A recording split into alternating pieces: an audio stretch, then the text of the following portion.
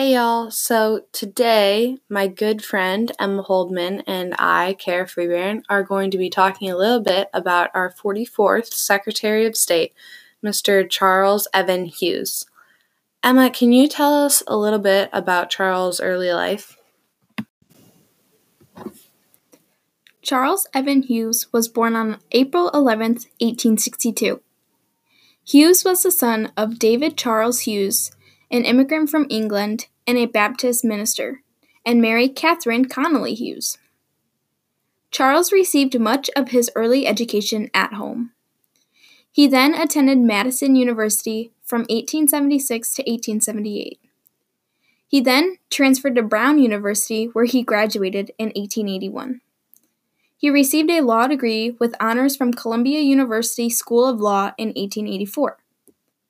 He then joined Chamberlain, Carter, and Hornblower, a prominent New York City law firm. So just about 20 years after this, Hughes gained prominence in 1905 as consul to New York State legislative committees, investigating abuse in the gas and electric power industries and the life insurance businesses. President Theodore Roosevelt supported Hughes to run for governor of New York in 1906.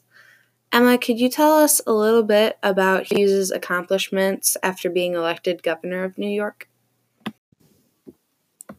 Some of Charles Evan Hughes's accomplishments in office is that he won against William Randolph Hearst, becoming the only Republican to win statewide office in New York that year.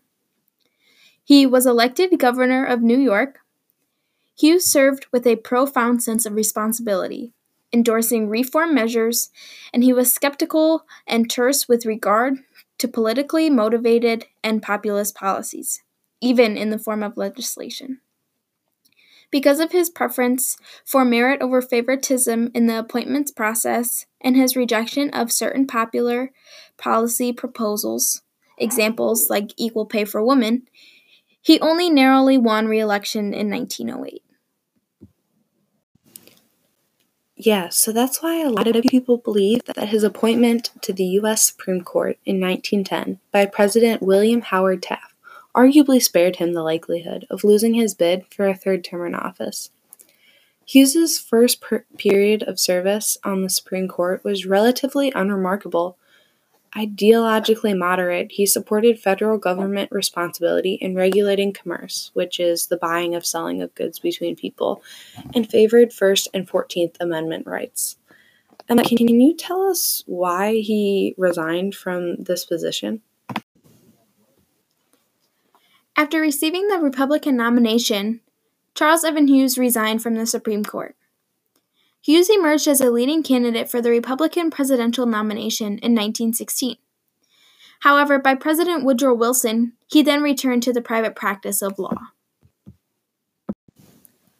But then, what seemed like out of the blue in 1921, Hughes was appointed Secretary of State by President Warren G. Harding.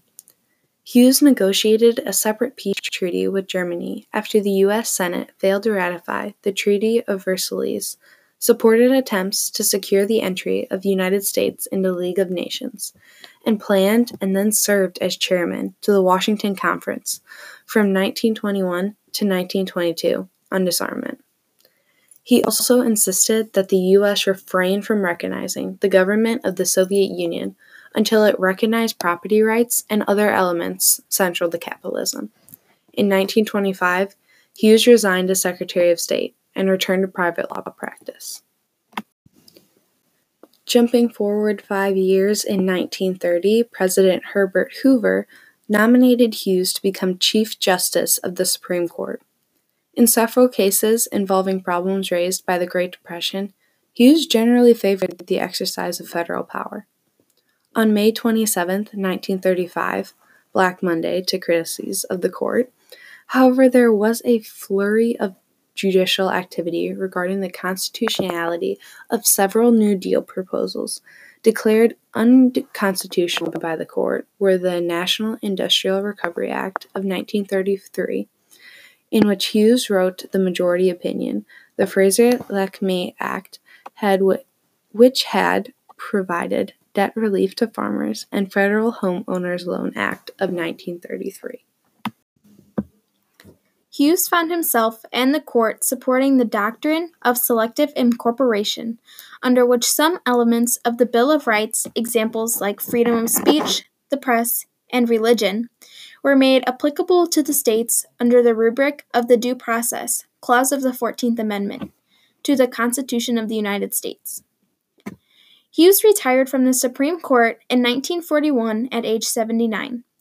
He was the author of numerous books, including Foreign Relations in 1924, The Pathway of Peace in 1925, The Supreme Court of the United States in 1928, and Pan-American Peace Plans in 1929.